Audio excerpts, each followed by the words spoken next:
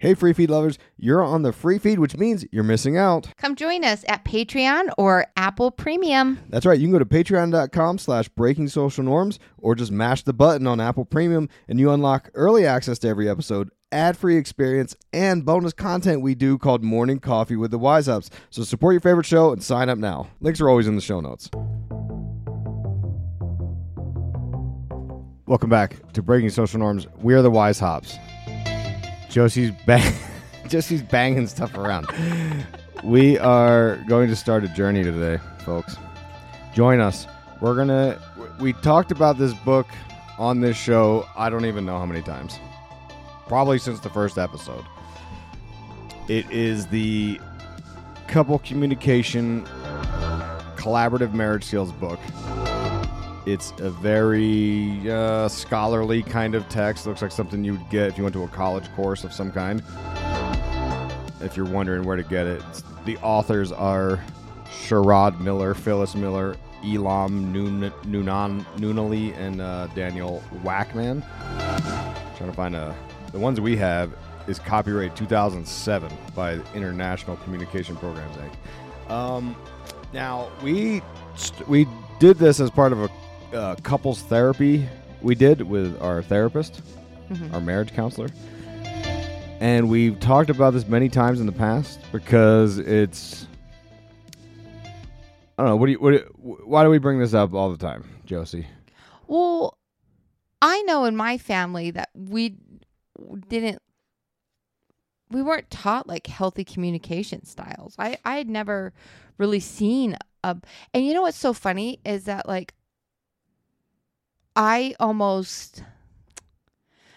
know if I want to say romanticized, but I liked that my family talks a certain way.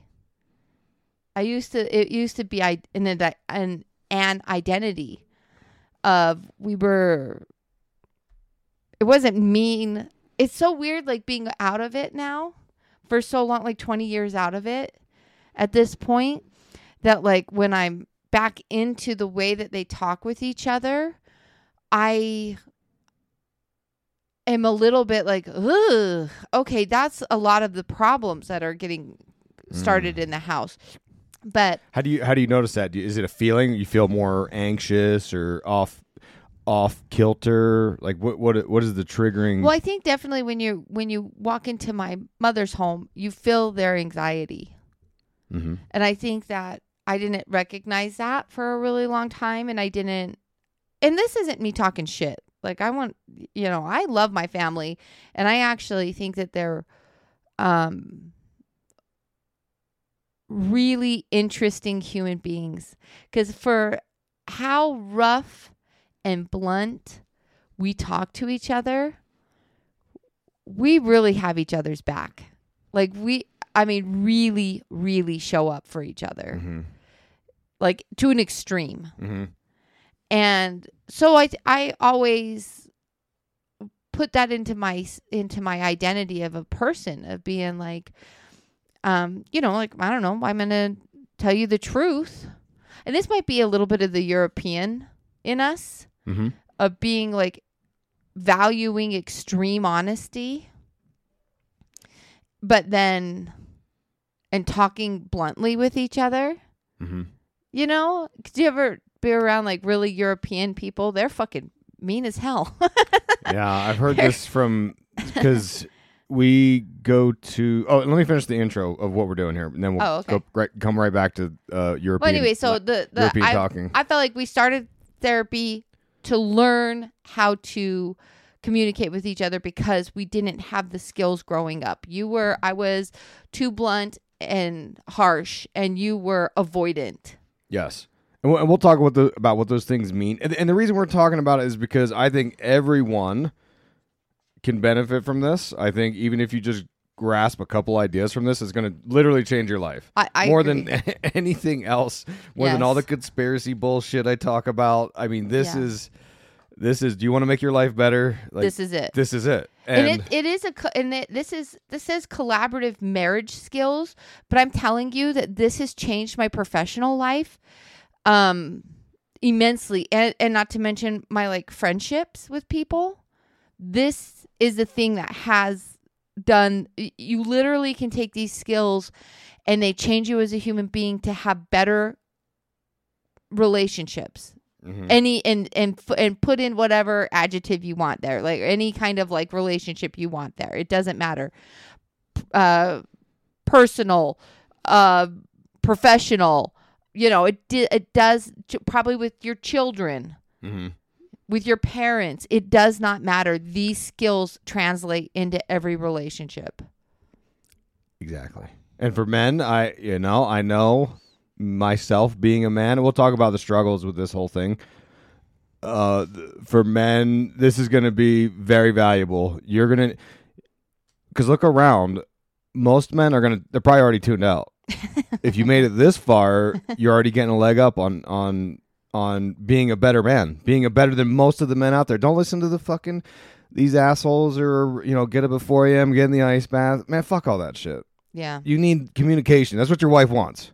Or if you're not married, like, you want to pick up chicks, like, fucking learn to communicate. Listen, talk to them. Pretend they're a human being for once. You know what I mean? Yes. So, anyways, we're going to talk about this book, and it's going to take several episodes. Today, we're going to shoot to get through the introduction.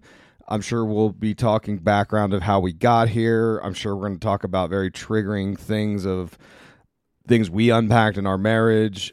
But today, the goal is to get through the introduction, and then we're going to go... We'll probably do it one chapter at a time. I don't know if it'll be consecutive shows necessarily. No, probably not. Probably not. But there's going to be 5. The plan is 5 episodes. Well, 6, I guess. Introduction plus 5 chapters.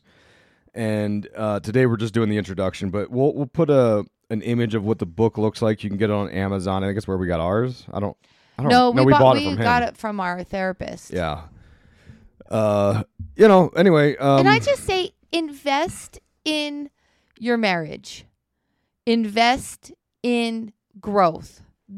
So like you said, people, it's such a thing right now to be doing the ice baths and to, everybody is so focused on physical that they forget that the mental, our brains is what they can make us sick. The worry, the anxiety, all of that shit, it will translate into your health. It does. You can't just pick yourself up by your bootstraps and keep on fucking trucking. It does not happen. That is why I feel like so many people are numbing out with sex, food, alcohol, drugs.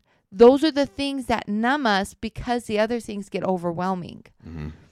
Our feelings get overwhelming, and it's important to like give space for that. Not get this is the other part though. I think our generation is like the numb out and keep on trucking type of generation, and the generations below us, the younger generations, use it as identity. Yeah, which is like you cannot do that either. Yeah, I agree with that. Our generation was what they call latchkey kids.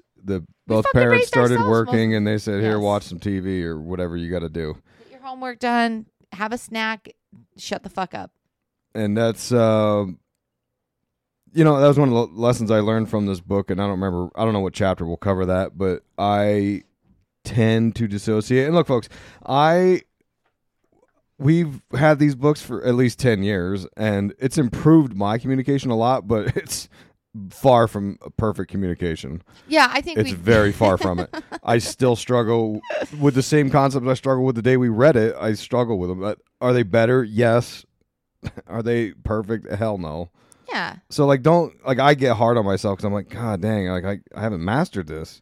But I mean, I think I did that too when we did like Bible study or when we would do book club at church, and we would read these monastic books, and we would talk about like how to actually show up in our religion. And I was like, oh my God, I'm never going to heaven. Like, I'm not doing this. I'm not that good of a person. Okay. That's a good analogy there. And I was like, this is what we're supposed to do? I'm like, I'm not going to do this. I cannot do all of this. And Father said the best thing to me. He was like, these are the goals. This is the shiny star. And we just work towards it. Like, I think that's what life is. Isn't being perfect. It's seeing the goal and when we fall off track to redirect and find our true North Star again. Mm-hmm. These are our North Stars, right? Mm-hmm. We just got to find the thing. Yeah, totally. Now, you were talking about the Europeans at the Greek Orthodox Church. There's, of course, some intermingling of Russian Orthodox people because, there's not a ton of Russian Orthodox churches in Utah. Yeah. So, they'll show up at our church. And they're very blunt people, it seems. I mean, I don't know any other Russians, but... I think it's a European thing. They take... I heard a thing where these French people were talking about how Americans are fake. We give fake compliments constantly. Okay. Well, yeah, that makes sense because this whole capitalist system. There was a video, you were watching it, and I was just listening about how the U.S. we're all. I think it was Pearlmania 5000 or whatever his name is, the redhead dude from Philly. Mm-hmm. He was talking about how we just live in this false illusion in America that there's all these free market companies and there's really just 5 companies that own everything. Yeah. And it's just everything's an illusion in America. Yeah, but I don't this is what he was saying. He was like, nobody smiles at other people. Nobody says, "Oh, that's a nice pair of shoes that you have. I love your shoes." In Europe. And this is what I'm going off of this by TikTok. So if you're European and you're listening to this and you're in that, it doesn't have a ring of truth to you. I'm sorry.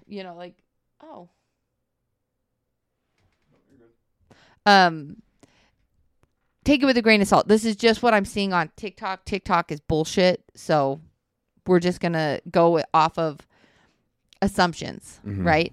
Okay, so my assumption is that they don't do that. We've never been to Europe. I've never been there. But the guy was like, but I went to America and people would stop me and they would be like, "Oh, I love your jacket. You look that's so handsome. Where did you get that? Or those shoes look so cool." And they would stop and talk about their outfit. And he was like, and I don't care that it was fake because it made me feel good. Oh, interesting. It felt nice to have that. And I had commented on there, why would we lie about that? I literally stop people constantly and give them compliments. If they have an outfit or they have a way about them that's like really interesting and cool, I love to tell them about that because it's like sometimes you put a lot of effort into who you are as a person and sometimes you reflect that with the clothing that you choose. And I think that's such a fun way to express yourself. And I love to be like, dude, I love your style. I don't think in America that tons of people give compliments. Is that the? I get a lot of compliments. Like people stop me and tell me how they love my hair and they tell me about my clothes or whatever. Like I get compliments. I give compliments and I get compliments. And I don't think that these people go out of their way to stop me, to give me a beautiful compliment. Hang on. Stop it. Oh.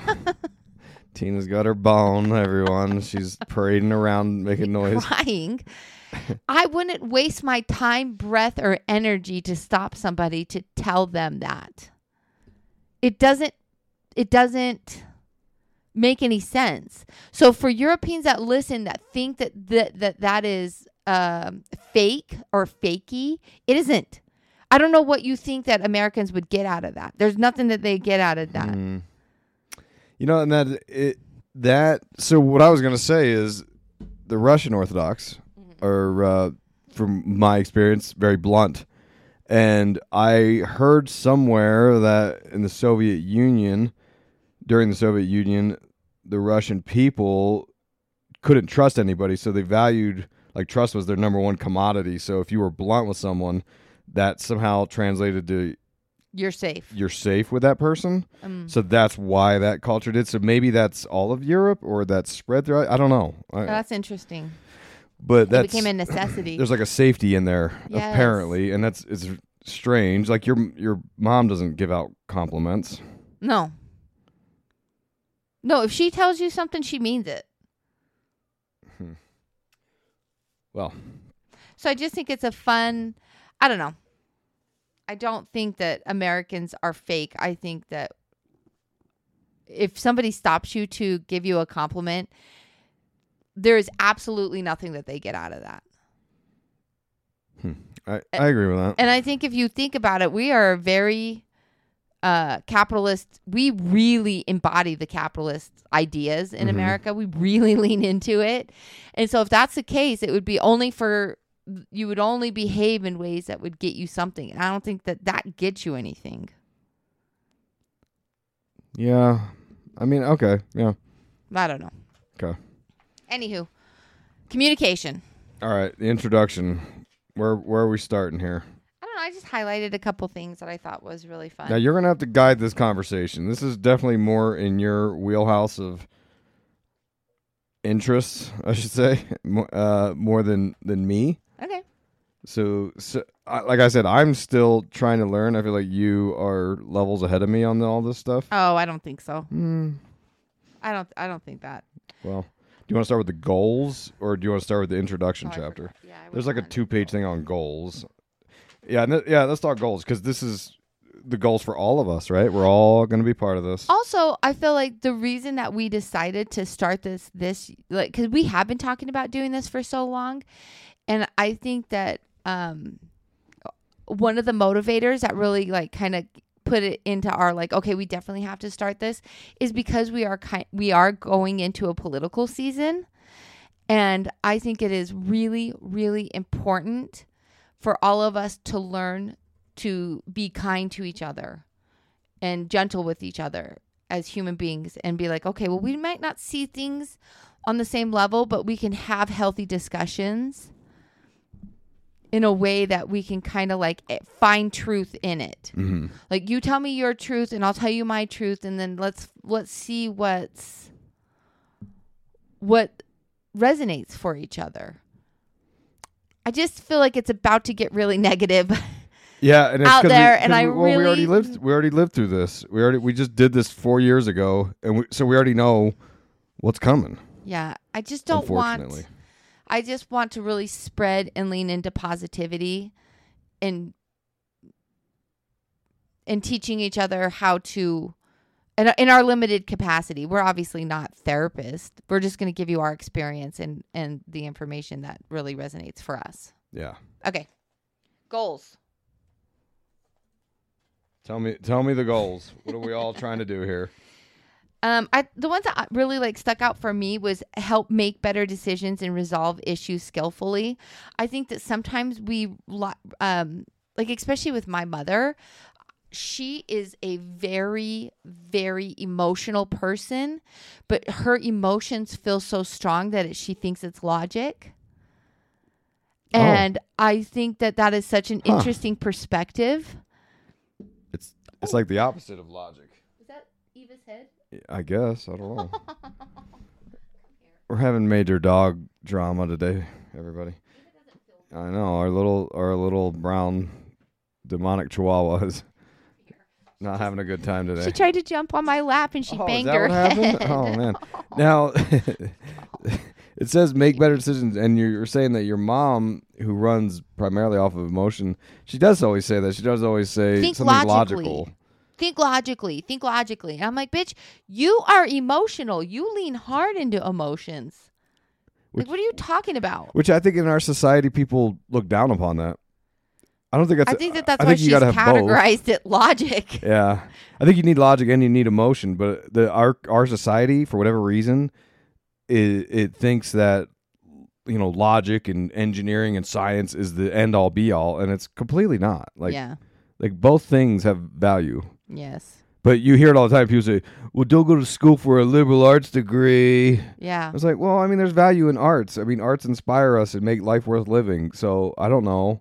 Yeah. Should we just have nerds write computer programs for more apps that tear us apart? Is that what we want? And I thought liberal arts just meant that you studied things outside of your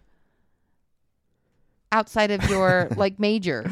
I don't know. I have a science degree. I couldn't tell you. I don't know. I thought liberal arts I thought it meant like liberal arts, like no, I don't music think so. And fine arts and poetry, and I don't freaking know. Yes, kind of, but I think that it's like, you know how you have electives and stuff like that? It's like you take a course in like cinematography, or you take a course in photography, and those you have like a certain amount of credits that go towards. Oh, those are electives. That's what I'm saying. Oh. Electives, otherwise you'd go to a technical school, right? Like a technical school wouldn't have you only study the thing that you're studying. Oh, okay. Yeah, you're 100% right. Oh, okay. You're a smart person. It says here, a liberal arts degree is a foundational knowledge across many subject areas from art, philosophy, language, history, science, and math. And I studied with my science degree. I took primarily science and math with my electives, which was, I don't know, a quarter of the credits. Yeah. I took philosophy and, cinema arts and things like that. Yeah. So maybe this is like flip-flopped where the most of your classes are a variety of things, which actually is pretty fun. I think that they say, I think they call it's a liberal arts college, meaning that you will take they offer lots of things. It's not a technical college. Oh, okay. That's my understanding. I'm not that smart. Shoot, of a person. I don't know. You got me. But I think that we all, not me, but we all love Joe Rogan because he's a Renaissance man. Yes, well put. Do you know what I mean? He just happens to be well versed in a lot of male interests. But he likes philosophy. Uh-huh. He enjoys fighting and health. He is a liberal arts person. Men actually respect the Renaissance man. Mm-hmm. People look up to, if you're well versed in art or in wine, it makes you look sophisticated. I don't know why all of a sudden we're shitting on this. Says right here. Just a brief Google search. Could be wrong, but it says Joe Rogan attended the University of Massachusetts, Boston. After graduating high school, he pursued a major in arts. See? But dropped out after 3 years. But anyway. But he's not just an arts guy. He has a mind for that, and then also has researched other things. Fascinating. It is fascinating. I just don't think we should shit on that kind of shit stuff. I agree. Good. I'm going to use that from now on because everyone respects Joe Rogan. Yes. But like all these conspiracy guys, they shit on college, and I'm like, I don't know, man. It helped me open my mind up to a lot of things. I think Joe Rogan too.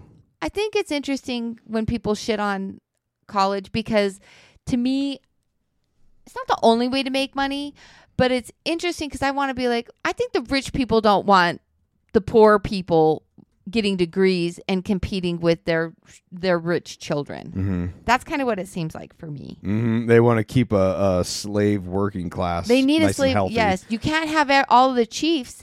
No. You got to have some worker bees in there. And they're not entirely wrong. There's a shortage of blue collar workers, it seems, and well, you they can don't make want good their money kids off of that. They to don't be a blue collar worker. Yeah. You know, like that. It's just whenever somebody's really pushing something, it feels like a manipulation to me. Mm-hmm. And when they do that, I'll listen to it and I'll be like, okay, well, why do you say that? And then I'm like, what is that? Thou protest a bit too much or whatever. Yeah. You know, it's like you're being a little too loud on this. Uh-huh. What is that? It just makes my spidey senses tingle a little. You don't want to be in the blue collar brotherhood? No, I think that I love blue collar. I think I am blue collar.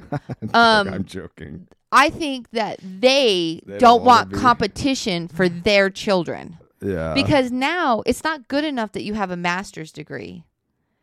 Everybody has master's degree. Yeah. So they're not setting themselves apart from anything. Yeah. Just and it's saying. true, but because I was in the blue collar brotherhood for many, many years, and for me to switch over to the white collar world, it was very difficult. And I had a 3.9 GPA, engineering degree with a math minor, and you would think, oh, that's easy to get a job in Nope. engineering. I couldn't even get a job in engineering. I had to take a job in like supply chain stuff, Yeah. and it's because my resume, I had this blue collar stink on me, and I had many people tell me that. Oh, really? Yes, it was kind of the common thing, and I thought, no way. People respect. I always thought, no, people respect that. They respect that I'm a guy who actually knows what I'm talking about when I'm working on. I used to work on this stuff, and half of these guys never turn a wrench in their life. Yeah. No, they don't. They don't respect it at all. There's a class system set up. So of course these Illuminati blue blood lizard people, of course they don't respect the workers. They don't respect blue collar. They don't even respect white collar. They respect bloodlines. Yeah. I mean, there's levels to it. Anyway, we're Well, not talking conspiracy today. I so. liked the idea that they said that learning to communicate actually makes better decisions, because I think that that's absolutely the truth. That if you can collaborate with your husband or your spouse or in a workplace, if you learn the tools to do this, you will come to a better conclusion. Mm-hmm. I feel like just the more diversity, I feel like the more eyes on it, the more information we can collect, the closer to truth that we get. Mm-hmm. I don't know. That's just me. Mm-hmm.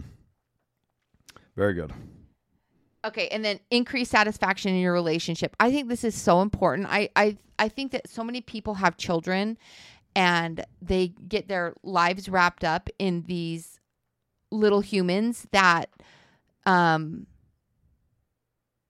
are loud and needy, and you lose your marriage within the raising of your children. I imagine. I mean, well, we obviously don't have kids, so we don't. I'm an outsider looking in, and I see lots of people that they white knuckle it through their children getting through school, and once their kids are out of the house, their marriage falls apart and they divorce. Yes. So happened in my family. I'm just saying. Yeah, that's. I think that part of the reason why the communications is important and the goals are to increase satisfaction is because we know this from experience, being married 20 years ish. Well, and we're unique because we don't have anything to take our focus off of each other. Like, there is no child in here to that's where I was going with it. Yeah. Oh, exactly. Yeah, because I think we'll have fights about stuff, and before we did all this stuff, we would have fights. I mean, we still do. I would argue this still happens a little, but not as much. Yeah. We'll have an argument about something, a disagreement. We can't really come to a happy conclusion where we both feel seen and heard and understand each other. Mm-hmm. And when you have kids, I think that's an easy enough distraction to just be like, I don't have time for this. I have to put the kids to bed or whatever. Fill in the blank. I got to run them to soccer, whatever. Yeah. And it's an easy out because I know from this book that when we fight, I want so hard to dissociate.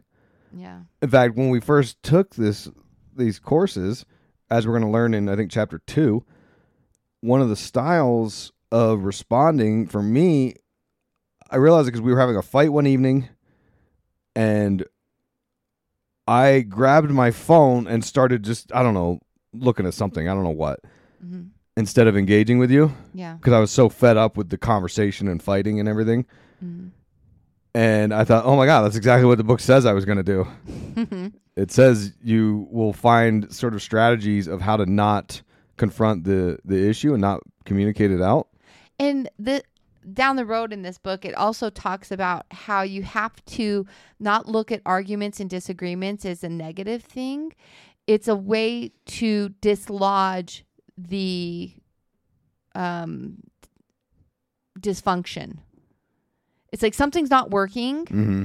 and you got to think of it like a log jam. You got a log jam there, something's not working, and you can either ignore it and have the fucking pressure back up and then have a blowout. The pressure's going to back up. You're going to get irritated, and then it's going to take nothing, and you're going to be like, fuck this, and you're going to snap on them and start not communicating in a healthy way. But I would always be like, oh God, we're fighting a lot. This must mean something about who we are or what our relationship is.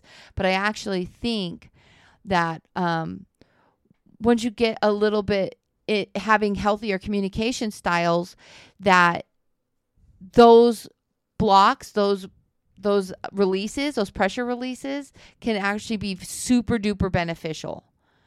And if you can learn to kind of weather the storm a little bit, have a little bit of compassion for each other and empathy, and see each other's truth through those hard times, like when somebody's not showing up at their best, then come back together, renegotiate. Dude, it's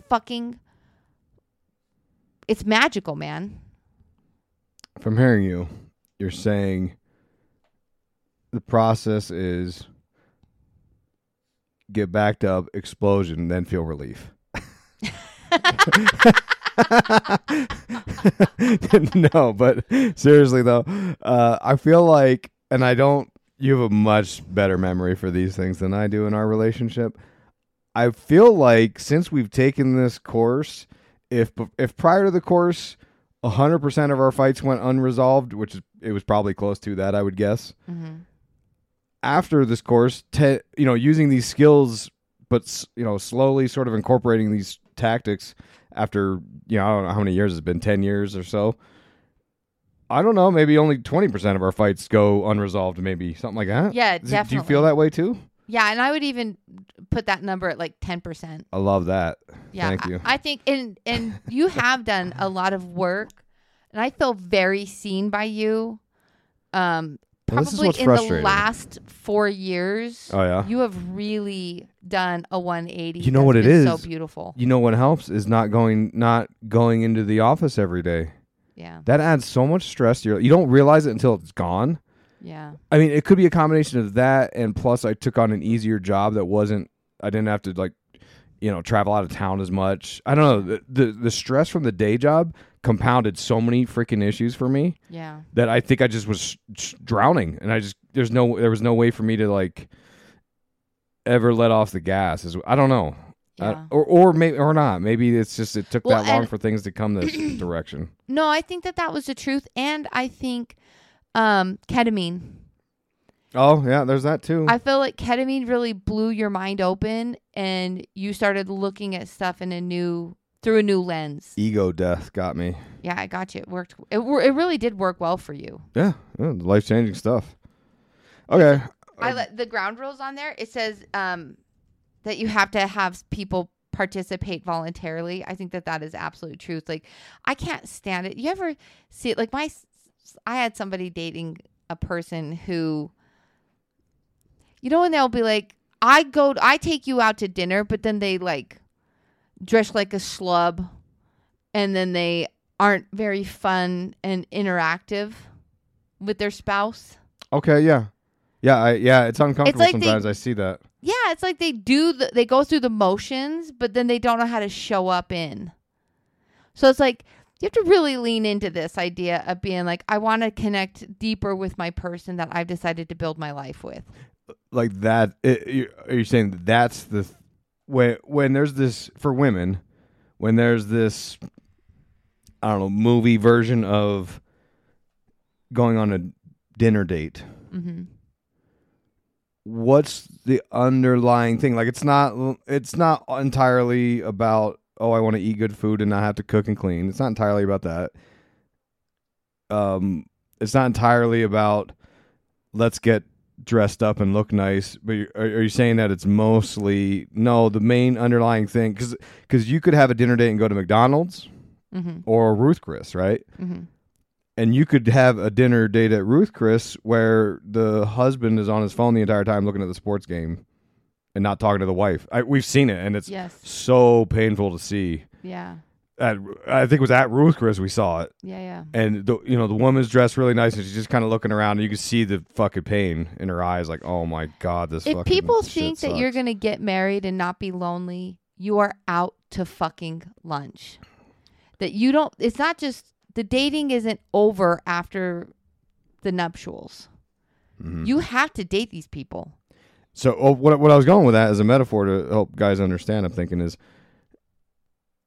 or you could I could take you to McDonald's and I am engaging with you and we're laughing and we're having a good time. And that's more romantic than the Ruth Chris. Is that right? Am I jiving? Yeah. It's just. It's more important about the energy and the connection when it comes to a dinner date. It's more about being positive when you're there. Meaning, it's the Fast Times at Ridgemont High. Say it. What do you mean? Remember when the guy who's the ticket scalper is trying to teach the other guy how to pick up women? He's like, "Okay, man, everywhere you go, you got to be like, wow, man, look at this place. Isn't this great? Remember it's great because I'm here." Yeah, remember that? Wherever you are, that's the place wherever to you be. Are. Yeah, exactly. Remember that scene? Yes. That always stuck with me because I watched that as a kid. Yeah, there's something to that, right? It's And that's not just a female thing. I think human beings are drawn to positive energy and stuff like that. Yeah. And it's not really putting out positive energy that you're excited to be with someone if you're dissociating on a phone or whatever, right? And I'm not trying to pick on guys. Like if you're listening to this and you're like feeling triggered, you're like, oh, this is what I'm doing. Like, don't take it that way. I'm not trying to make you feel bad or whatever. Like, look, I did this. I do this. Shit, I still do it. But I catch myself now. Now that I know I do it, I'm like, oh fuck, I'm doing that thing. Like literally, we'll have a conversation, and one of our biggest. I'll fights turn the was TV this. off sometimes, and I'll be like, okay, I could see myself looking at the screen and trying to get away from this, and I'll have to sort of turn it off, reposition myself to stare at you, and be like, okay, now let's talk, because this is a serious conversation. This isn't a in passing, what do you want to fucking do for dinner kind of conversation. Well, this is when we went to the solar eclipse up in Idaho. What is that called? The Path of Totality eclipse. Well, yes, we went up there, and I really didn't want to do that. Mm-hmm. And I could have said, "Fine, we'll go," and then I'm mopey, or I'm like just doing it to be and making the whole trip fucking miserable because I'm doing something that I don't want to do. Mm-hmm. And I'm like, well, I did it. Well, so what? I did it. Here I am. I did it for you. Yes. So it's like, well, not really. You acted like a fucking idiot the whole time. And it took all of the you stole the joy out of the room. Mm-hmm. So it's that. It's like, you can't just be like, oh, I took her to dinner and you didn't engage with her and talk with her and do that stuff. It's like, though you don't just get just your presence doesn't make it I did the thing. It's like, not really. Here's what's difficult for men. We are, and this isn't, well, it's kind of an excuse.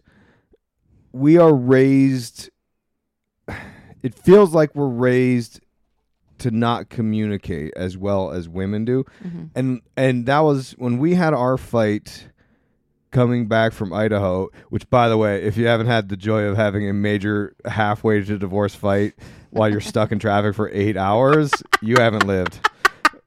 Fuck, it was so bad. That was our nastiest fight ever. I was so mad at you. What I didn't understand, and this is what I didn't understand, because you are just great all the time. You're fun. You're always smiling. You're always looking for a good time. You always keep things light. Like, that's why I love you. And I just thought that just comes natural to you because that's you, is what I thought. Mm-hmm. And I didn't realize it until, I don't know, even years after that fight. I didn't even understand it for a minute, I think, is that you show up that way and you bring the energy to make it that way. And then I understood that, and I was like, okay, that's why she was mad at me, is because I don't show up that way all the time. Yeah. And that is difficult for me for a couple of reasons, right? But for men, we don't have the skills always of knowing how to strike up conversation. And I found that this to be more of a trait when I was in the blue collar brotherhood. Because you talk to blue collar guys, and like, it's a different world of communication than it is in the offices. In the offices, people can schmooze way better. They lean into stoicism. Yeah. Heavy. Yeah.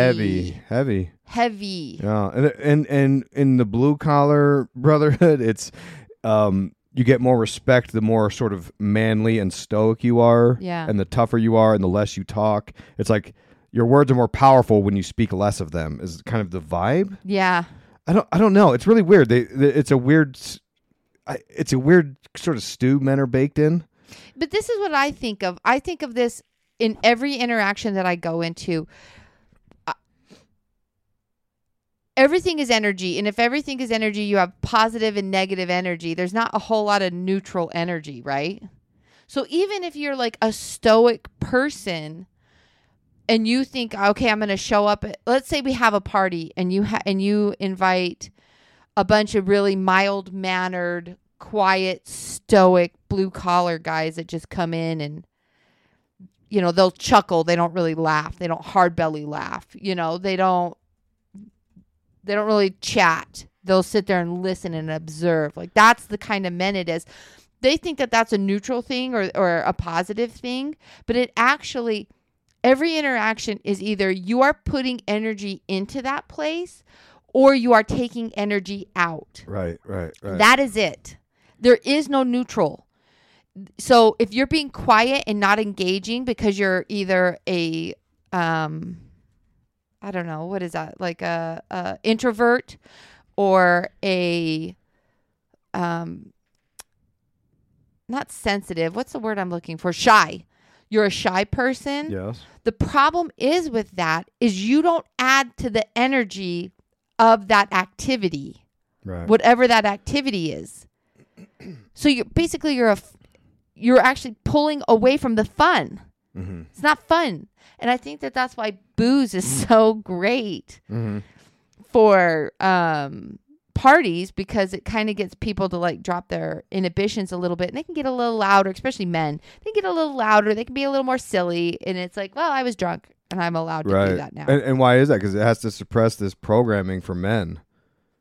Yeah, but maybe like let's not do that. Sure, but I'm telling you, there's people out there who these are brand new ideas, and I think they have to. I don't know. I'm going to throw as many ideas out as because it's got to something's got to stick to make people like plant that seed to be like, oh shit, am I doing that? Like for instance, when I worked in the shop, we would have Christmas parties, and the boss would bring this sort of catered. You know, they would put the tables together, 100 people or whatever it was. I don't remember, maybe 50 mechanics, and we'd all sort of say, and it was so uncomfortable. I hated it because everyone was so quiet, and it was just, and it wasn't like I was a super chatty guy either. So like I was just sitting there, part of it. Everyone's staring at each other, and I was just like, I literally was thinking I'd rather be. You know, building these wire harnesses again, like because I was building wire harnesses at the time. Yeah, I was thinking like I would love to just sit there and put on my music and wire my harnesses right now. This is a nightmare, and that's how. I don't know if you observe that, you'll notice a lot of blue collar guys. That's how they are too. Yes. They'd much rather just let me put on my headphones and work. Like I don't want to talk to people. Yes, because it's just how things are for men. Do sometimes. you feel like it's a masculinity thing? Do you feel like I'm afraid I'm going to say something that's going to be shunned? No, I think it's a skill that you just don't learn. Okay. You've always been very good at striking up conversation. Well, even the men in my life are very good at this. Like, think of my brothers. Yes. They are very... The Greek men are very good at conversation. Okay. And you're German. And my background is German, and from what I understand about German people, which I know shit about Germans, right? But everyone in my hometown, which was like all German people, I mean, I think the fucking Nazis relocated to my town growing up or something. I didn't realize it growing up because there wasn't because again, like the Germans didn't celebrate nothing, so we didn't have Lederhosen Day or nothing. I mean, literally nothing. I had no idea until years later. That was the Amish. Yeah, it was the Amish. Yeah, it was like some Amish, all Germans, all Volkswagens, and I looked back on all because I started looking into my ancestry and was like, oh shit, I'm like heavy German, man. Yeah. And all the names of all the people I grew up with, I'm like, every single one of them is German. In fact, my best friend, I remember he had photos of his grandparents dressed up in Lederhosen for something, and I was like, that's silly, I don't know. Yeah. But the German people are very quiet. The Amish people are very quiet. Yeah. And I don't know why that is. It's certainly not fun. Yeah. Well, I don't think the Amish are known for being super fun. They can make a hell of a whoopie pie, though. Let me tell you something. Those assholes can bake, though. I'm telling you, if I lived in PA still, I'd be on my 600-pound life eating 20 whoopie pies, and that doctor would say, maybe you need to quit eating, and I'd tell him to go fuck himself. Have you ever met a more miserable group of people than like morbidly obese? They're so rude. They're the rudest fucking people. I love that, my 600-pound life, but I'm like, those people are horrible humans. I know they're all. I was looking at, we got the big Costco-sized peanut butter, and I was doing the math on it. Maybe I'm trying to think how many. If I thought, what if I just ate this whole thing in one day? You would how think many that. calories? You love fucking peanut butter. Yeah, how many calories? And I want to say was it 7,000 or 70,000? And then I thought, what are those people in my 600-pound lives? How many calories a day do they eat? Because they eat a shitload of calories to sustain that weight. Yeah. I think I would be sicker than a fucking dog if I ate that whole thing of peanut butter. Could you imagine how sick you'd be? You'd probably never want to eat it again. Do you think maybe you'd want to only lay in bed? You probably. All right, bring in the wrecking ball. I need to get out of this house. Oh, shit. Yeah, no, I think that they don't feel good. Yeah. But again, that's a manifestation. Their size is a manifestation of pain, right? Yeah, totally. But it's like, dude, you really need to work on your emotions. As You above, are so an below. asshole. I watch those things and they talk like shit to people. Yeah, they hate themselves, and that They hate hate themselves comes out. and they hate everybody around them. They're Yeah. terrible. Yeah, it's awful. Okay. Anywho. And then the other thing on there was with the ground rules was respect boundaries. I think that's hard. I feel like sometimes I think respecting boundaries is always been a challenge for me. Because sometimes I feel like, well, my existence doesn't stop at your boundaries. You know what I mean? Yeah, it's hard to define that one. Yeah. Yep. When we went into, we did a Betty Ford type family treatment. It was like an all-day treatment for family members of addicts. And boundaries were very hard for me to even put into my brain, because on one hand they would talk about, you have to quit punishing these people because you're filled with resentment for them not being able to show up in life. Mm-hmm. And so they would be like, don't continuously punish your addict. It's not helping the situation. And then in the next breath, they would talk about boundaries. And I was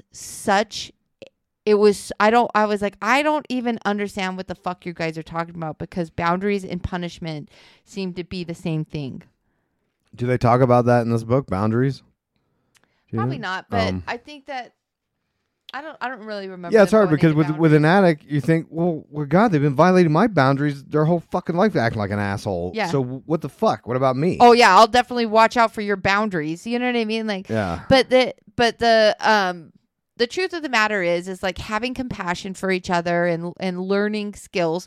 I felt like one of your boundaries was that you get overwhelmed in these kind of like circles. Here comes my autism, everybody. Get ready. You get a little overwhelmed. Yes. And you start withdrawing. Yes. And so it's like we can have conversation to a certain point, and then after that certain point it becomes destructive. Yeah. Yes. And so I have to allow you to withdraw, recharge, and then come back. But one of your boundaries was, I need to be able to pull out of this. Like, you need to pull a lifeline, right? Yes. But one of my boundaries was, I will give you that, even though that's like hard for me to do. I will do that. But I'm going to need you to put a time and a date on when we're going to revisit this, because sometimes it felt like out of sight, out of mind with you. You were so avoidant that you would never bring up the problems, because you would be worried that I don't want to bring up this problem because then it's going to start a fight. And if we have fights, and that means that this is bad and it's not going to be a good thing. Whereas I was like, listen, I don't want to fight with you, but we need to negotiate this. Mm-hmm.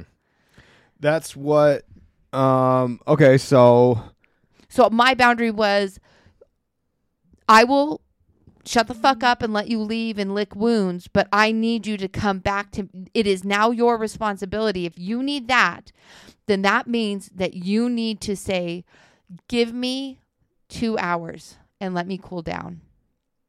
Mm-hmm. And then you watch the clock, set a timer or something like that, and then come back and be like, okay, I'm ready to talk to you.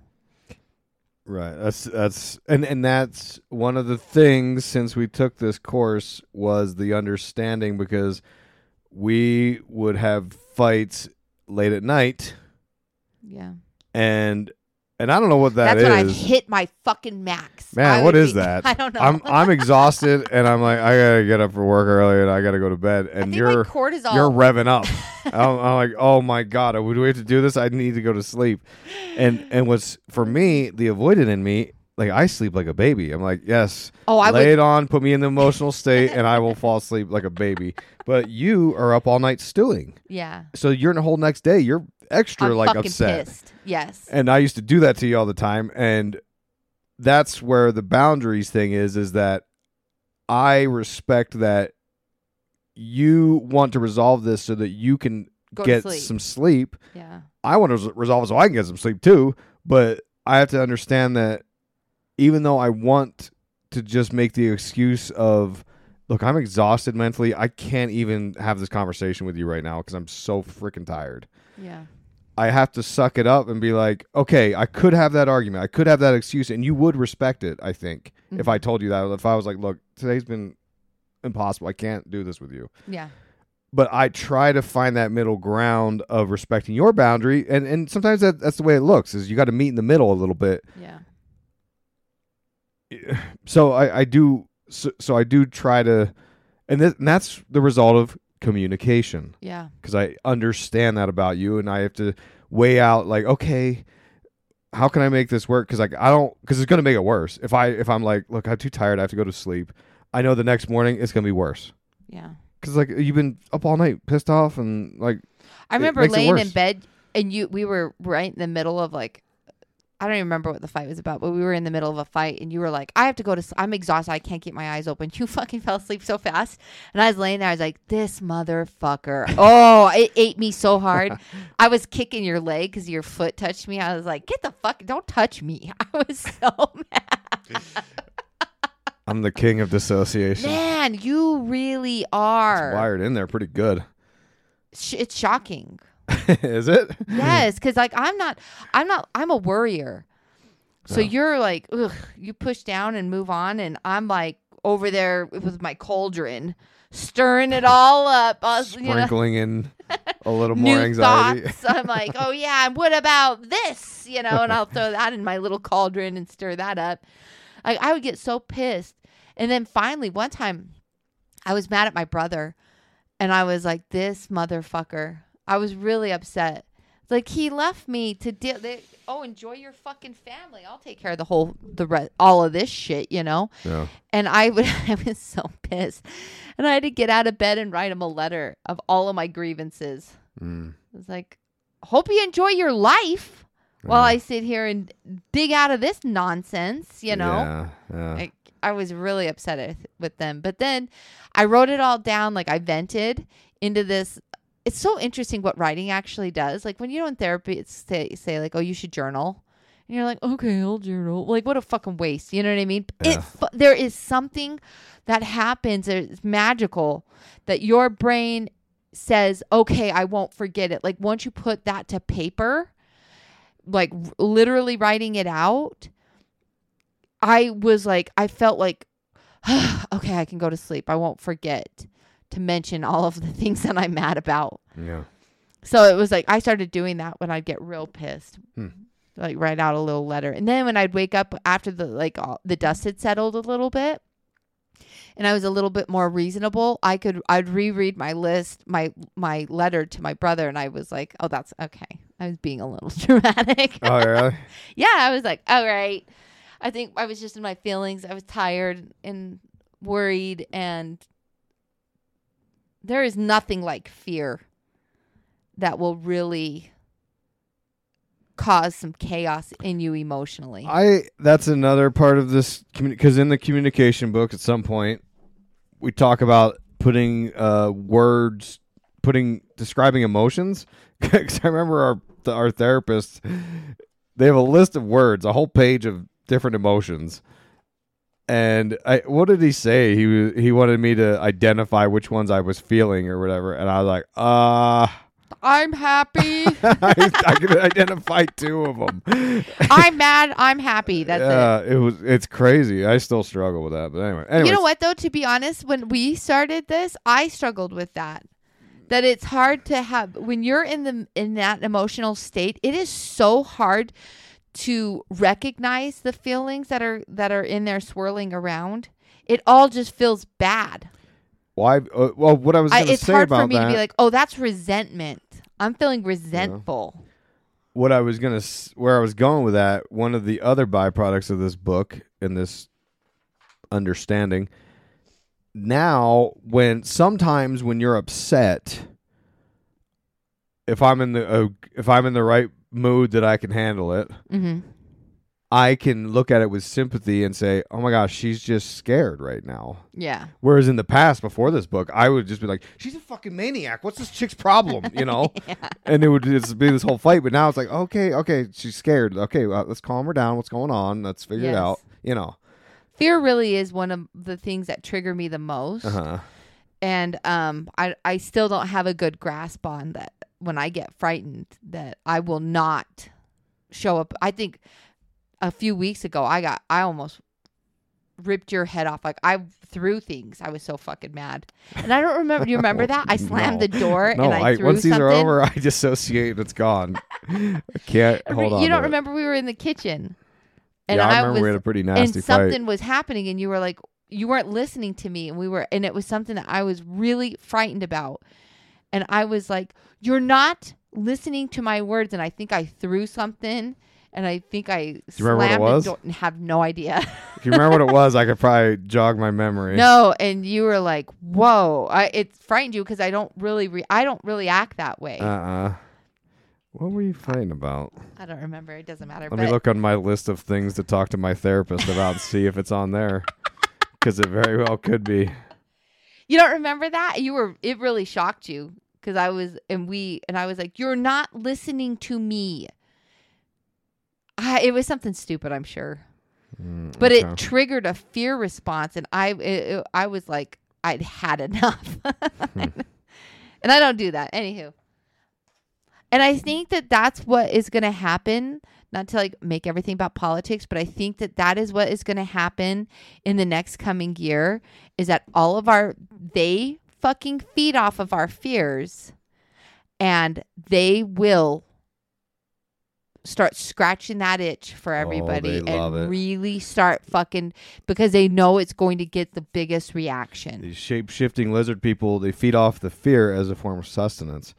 They're the Archon lizard people, because it's exactly what's going to happen. The news is going to be sure to fill our heads with all these scary things. They're going to, oh my God, Joe Biden's going to be the president. Oh my God, Donald Trump's going to be the president. Yes. This is the worst thing, If you don't want that to happen, you better get out and vote. And there is just going to be turmoil. So I think it's a really important right now that we don't lose our fucking minds as a group. And I'm not just saying this to people. I'm saying this to myself. Keep it together. Don't lose your mind. Don't let the fear overtake who you are. We're going to do this together. we need a full 11 months to prepare for the election, folks. Yes.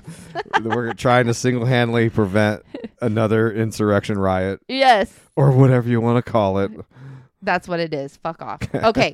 So so go back to introduction. Collaboration is one of the highest ways of relating. And I think that is absolutely the truth. That there is nothing that will get us into a better decision than having each person show up in their truth. Have you ever seen those motivational work posters? No. There's one of, you could have, the picture I've seen is you've got horses pulling in opposing directions and there's no progress, versus two horses pulling in the same direction, and that's when, of course, you get to move. And that's the idea of the collaborations. You need two strong individuals pulling in the same direction. I think one of my biggest critiques with marriage is that people really sell this idea of that you are not two individuals, now you're one. And I love the sentiment of that. Like, I try to love you like I love myself, like try and really give that to you. But I think that doesn't actually fit the situation. I think that pretending that we're one unit that wants one thing and is really dismissive of probably one person in that marriage. Yeah. You know what I mean? And it talks about how you need to draw upon each other's talents and experiences and collaborate to pull in the same direction. And it's like if you wanted something from me, I could I could fight that and be like, well, no, that's not who I am. I'm not doing that. That would be the horses pulling in opposite directions. Or I could say, or the perfect answer would be like, oh, that's great. I'm going to do that. Then you're pulling in the same direction. Or you don't even have to be perfect because this stuff takes time. I could say, well, that's not really who I am, but I don't know. Let me try. And then at least I'm sort of being neutral and you can drag me along. At least we can go in the right direction slowly. Well, I think that what most people do in marriage is like you have somebody that accommodates where they say like they just give in. Where they just roll over and be like, okay, well, what the fuck do you want? Like, I don't have the energy. Just what do you want? Okay, great. Let's do that. Mm-hmm. Or you've got the dominant person who is like forcing the other person to see their way and pushing them into their belief system or way of. I feel like we kind of do elements of both of those with each other at times, depending on what the thing is, you know? Well, and I think that that's what marriage is like if I don't have a dog in the fight and you really want something, then I will be accommodating. I will be like, I don't give a shit. Like, yeah, of course. I want you to have that experience. Mm-hmm. And then there are times that I am very dominant and I'm like, this is important to me and I need you to see me at this moment and hear what I'm saying to you, where I am now persuading you to see my point of view. Mm-hmm. And it's like, as long as you recognize those two, like, those two behaviors, you don't fully lean into one because it's like, it's not fun for either way. It's not fun for the other person. Right. Right. It's like, you don't always want to be accommodating and you don't always want to be the dominant one. Like, I think that there's no fun in that. Like, I'm a very, I think people's perspective of me would be like, oh, she probably likes a person who doesn't challenge her, that just gives her what she wants. Like, I've heard that a lot in my life. And it's like, who wants to fucking be with that? I would never want to be with somebody that's not a challenge to me. That's boring as fuck. Right. My one girlfriend was like, God, I would love it. And I was like, no, you wouldn't. It's not fun. There's nothing. Nobody likes boring. Right. And that's what that would be. So it's like, you can't just be like, okay, well, here's the credit card, babe. Do whatever you want. Yeah, it's that motto, happy wife, happy life. But I think guys hear that and they think, oh, just give her whatever she wants. Accommodate. Like, well, that's not making her happy. Yeah. You have to challenge her sometimes. Yeah. Or, like one of the male books I've read. I don't know if it's a dating book or How to Be a Real Man book. I don't remember. I've read a lot of all these stupid things. This combined with Jimmy the Jackhammer told me this a long time ago. Now that I'm talking about this, it's coming back to me. In the male books I read, it was saying, and this goes into occult thinking of male and female, they call it the pole and receiver. There's this weird sort of archetype of male and female, and I don't want to oversimplify it or give people the wrong impression of this, but there's this idea that we both kind of like certain roles in a partnership, in a relationship. Mm-hmm. And women, I mean, of course I'm speaking in very generalities here, so don't take this the wrong way. But me? Women. Okay. Like, you want a guy who knows what he wants for dinner. Unless there's something you want for dinner. If you're like, hey, and this is the exact situation I've read in these books, is be a leading man. Be the man who says, if you're both figuring out what do you want for dinner, the wife's like, I don't really care. What do you want? The book told me, be a leading man that chooses. And it's like, well, I don't know, but you want to be a collaborative man at the same time is what it was saying is and this is, and I don't remember if this is a blend of what Jimmy told me or the book or both maybe. And that's where I come up with this thing of like the 3 eating options. Because we'll have this exact thing. What do you want for dinner? I don't know. What do you want for dinner? Mm-hmm. And okay, here's 3 restaurants I like. Boom. Which one do you like? And then you can kind of be a part of the process too. Yeah, yeah. And half the time I'll present the 3 and then you'll be like, I don't want any of those. I want this other one. And I'm like, okay, sounds good. Because I don't care either, Yeah, yeah. And it's, to bring it to the happy wife, happy life, it's not, you wouldn't be happy if I just like, oh, I don't know. You tell me. Yeah. Because you don't want to. Because it's hard to make the decisions all the time. Well, I think this is interesting because the traditional, I'm putting that in air quotes, the traditional people out there, like, just tell them where they're going to fucking eat. Yeah. Yeah. You know? And it's yeah. like, and then there's the moron women out there that are like, I love a man that really needs to do that. I think there's And it's elements like, of. no, you don't, you liar. You're trying to be, that's like have you heard of the pick me? No. Oh, there's like a saying out there now, like with the kids, where they say it's pick me energy, meaning like they just say the things that the other gender wants to hear. So that Pearl Davis chick is this. Yes. Yeah. Yes. Exactly. Like, yeah. It's weird. It's a weird amount of. It's their own misogyny even that get is it. built into these women, and I'm like, what the fuck are you even? If you believe this shit, Pearl, get out from behind the fucking mic, bitch, and go into the kitchen. Yeah. Because What are you doing? Nobody gives a shit what your opinion is if you think that. There is, like, for the traditional sort of roles, I don't think, I think the execution of a lot of those isn't good because it becomes demeaning and oppressive. But there's elements there that are good, too. Yes. Like, women want a masculine man, but a masculine man that's respectful. Yes. And it's a weird balancing because some guys can't hear it and they just go full on Sean Strickland UFC, women belong in the kitchen, and yes, like this insane amount of aggro. Yeah. And then other guys, like I noticed, not to pick on the younger generation, but like some of the younger generation, I'm like, you don't even recognize the manliness in them anymore. You're like, what are you doing, dude? Right. And I don't know, maybe younger women like that, but it's a weird area that we live in our generation, being in our 40s, because I saw what my dad was a very was the aggro. He was a very aggro sort of alpha male who called 100% of the shots. Traditional. Yeah. Yeah.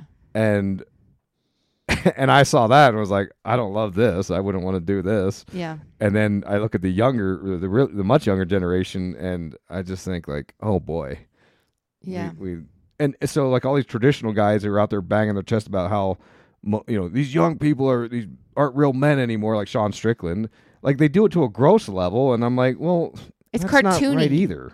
Yes. And it's like it's something in the middle. It's the nuance. It's the same with sex.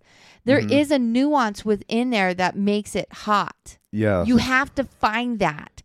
Yeah. And that's what makes it challenging to actually talk about, because it's almost hard to even put words to. It's like, well, how do you become a leader, but you're not oppressive?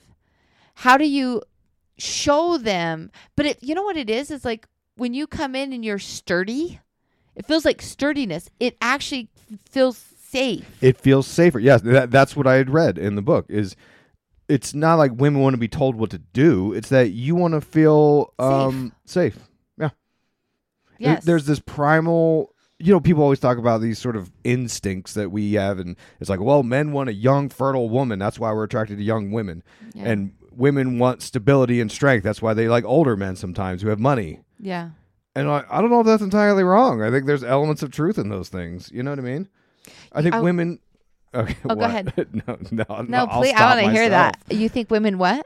I think women are drawn. Like the reason why you see young women with these gross old dudes, it's not like they're physically attracted to them, but they're attracted to these people. I think because they gives them a sense of security because they're very wealthy or whatever. I don't know. People say that's gold digger, and I'm like, I don't know. I mean, kind of, but not.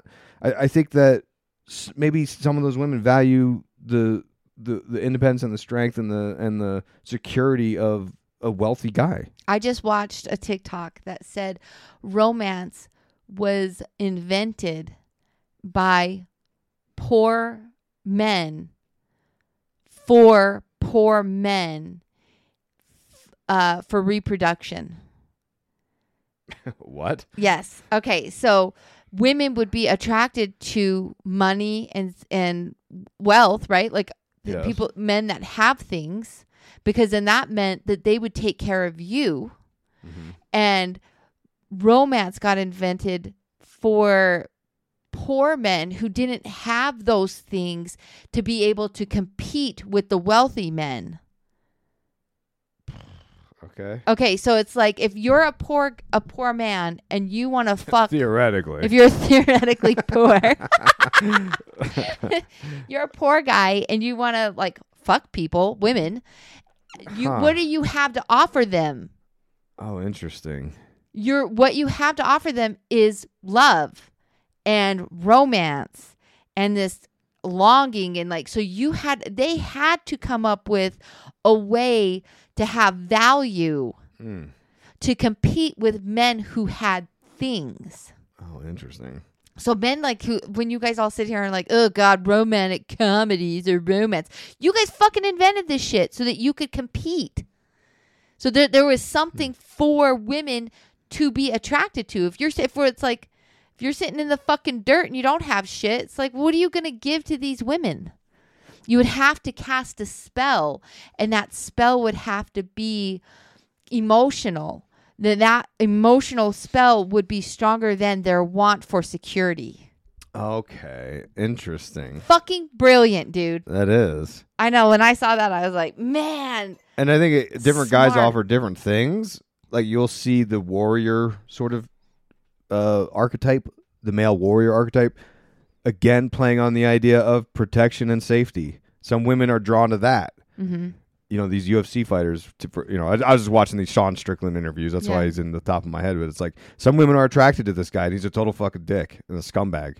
Yeah. And thinks women belong in the kitchen and gays are weak men and all these crazy things. Mm-hmm. But some women are drawn to this kind of guy because they're like, well, this guy is like very aggressive. He could protect me. I guess it triggers maybe a physical insecurity or something that I don't know.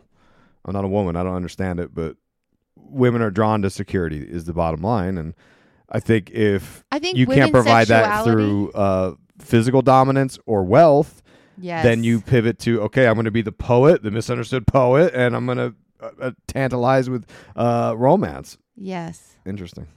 Is that fucking brilliant, though? That is brilliant. I know. So it's like, is it the Troubadours? Is that where it started? I don't know. I think it's, you know that idea out there now where people say, if you can't love me at my worst, you don't deserve me at my best. Yeah. I think that is such a fucked up way of thinking that you should be in a marriage or be in a relationship with somebody else. And I think like for me, to you, I want to be like, you deserve my best. I love you. And I see what a great human being you are. And so I want to show up at my best. And I appreciate you being kind to me when I'm at my worst. And I actually thank you for sticking it out when I'm not when I don't have the ability to be my best. Because that is a better can't always show up fucking. Our best. No, everybody is human beings. Oh. Everything has ebbs and flows. Like you are not going to be able to be perfect constantly. Like you're going to have, especially like women. I am a fucking slave to my hormones. They sometimes get a hold of me and I struggle. Yeah. And, it's like I won't be rational certain parts of the month. Yeah. That's why same marriage counselor told me to start a period tracker app. And it helps. It really does. It helps put it in perspective. And then if you're, very short one particular week, I can look at my app and be like, okay, well that makes sense. And then I have sympathy for that. I'm like, okay, like it's okay. It's just, I don't own it personally. Yeah. Which is the bottom line for my issues is I take everything personal. Yes. And you're like, no, I'm just upset. I'm just ragey right now. Yeah. Even this last week, I've kind of been a bitch, and I was like, thank you for being nice to me while I've been a bitch. Yeah, and I appreciate that. That actually that reinforces that behavior for me to be like, oh, this is good. She sees that and she appreciates it. I'm going to continue to try to show up better when she's upset, because I used to, when you would get mad or angry or something, I'd take it really personal and I'd get heated. Yeah. And it just made things worse. Yes. And then we'd have to have this whole thing. Yeah, when you stay calm through my rage, it is like it passes faster, and then I can look at it and I'm like, ooh, I am talking like shit. What is wrong with me? And then I come back and I'll be like, hey, I'm being a total fucking bitch. I don't mean to. I love you. And that's that play on women like stability and safety. Yeah. And they want to know that you're not the kind of guy who's going to run around screaming and get carried away with stuff all the time. But I think this is why it's so important that when you are dating, you cannot look through rose-colored glasses of the human being. Like, you can't just be like, oh, he's a fucking maniac, but I'm going to love it out of him. You know, it's like, remember that whatever car you pick to go on the road trip with you're either going to have a bumpy fucking ride or a smooth ride. That is it. You have those choices. So you have somebody that's going to collaborate with you and have a good smooth ride, or every fucking pothole in that road is going to be disorienting. It's going to fuck you up. Car is a good analogy. You got to be able, there's no road is perfectly smooth. Mm-hmm. You know, you got to figure out like, okay, well, is this person have the skill set to manage themselves financially and emotionally, so that when things get hard, that we are going to be able to ride over that bump as smooth as possible. Mm-hmm. And that goes for men and women. It's like, look at who you're putting your dick into. Don't just be willy-nilly with that stuff. You have to, sex is very fun, but you cannot just be totally leaning into that. Mm-hmm. Yes. It can't be the only thing that is good in your marriage. Yes. Okay. Moving along. I can already see we're getting behind schedule here. Oh, sorry. Okay, so drawing under one another's talents and experiences. I think that this is one of the that is one of the things that sticks out to me, is that when you said the horses pulling in the same direction, I don't look at us as a marriage and being one entity. I look at us as a team, mm-hmm. and that I don't want to be, I want you to help me weather the storms and pull in that direction. It's like, you don't want to have the mule that's stubborn that you're dragging to the water hole. You got to have goals, talk about goals, and then have routes to achieve these goals. And looking at each other as individuals and not as a single unit is the most important thing. And I think that was the book Esther Perel. She did what was that called? Mating in Captivity. Her book was basically really leaning into, you don't know this fucking person. You think you know them, but pretending that you know every little insy outsy of this human being is a disservice to you, a disservice to them, and it is absolutely wrong. So it's important to see each other's strengths, and also being like, okay, this is another human being. Mm-hmm. Who's constantly changing. We all change constantly. So even if you do know everything about the person right now, well, 5 years from now, that's a different human being now. Yeah, I exactly. The things that I would have thought would have made me happy as a 25-year-old are not in the same fucking realm. Like, not even close to the things that I want now as 43. Yeah. You know? Now, I like how it says that the collaborative marriage doesn't come naturally. It requires knowledge, skills, attention, seasoned with love, and you need to use practical tools. Same. Because that, from the male, logical, mechanical perspective, that resonates for me. And I'm like, oh, okay, I get that. It's saying that I've got to learn. It's like learning a new language. Well, and for me, like being an emotional person, it takes the shame out of it. Because it's like, sometimes people feel ashamed that they don't have these skills, and they're like, God, I guess my marriage, like, it means something about their relationship. We're not good at these things, so maybe we shouldn't be together. And it's like, no, none of us are good at these things. Mm-hmm. We're all learning together. And so taking the shame out of like the not knowing how to do this is so important, so that you don't go into, retreat. Okay, so let's see here. So in the introduction, it talks about the 7 dimensions, and these are just relationship dynamics about it's sort of the blueprint for a collaborative marriage. And it's nothing mind blowing. It's stuff you would kind of expect. It's committing to a partnership, caring. I think that the committing to the partnership is super interesting, because it says. Okay, yeah, let's unpack them as we go. Committing to partnership. The word commitment scares many people, especially guys. Numerous jokes and phrases about getting married revolve around the notion of being trapped, stuck, or captured. And I think this book was written a while ago, and I think that has actually flipped, especially in like the feminine energy or the feminine world, where there's a lot more conversations being had about how marriage is really beneficial to men and less beneficial to women. Mm-hmm. And how men use incompetence to take away from their responsibility to the marriage. And so I think that right now that there is a large conversation that's happening within female circles that talk about how you're kind of trapped. Yeah, I don't know that I agree with this. Oh, what do you mean? Well, I don't know. I think women are the ones that are trapped. Even back then, I mean, I don't know. Well, I think it's interesting that they think men have those ideas, that men are avert to have an aversion to being trapped in a marriage. Yeah, a lot of those traditional, it's like that's roles, not the way it is now. For a long time, it's, the women did all the, especially our parents' generation, those our moms. Yeah. They got stuck with having to work the day job and doing all the supposed motherly deeds of cleaning and cooking and all that stuff. Yeah. Like, how'd they get roped into all that?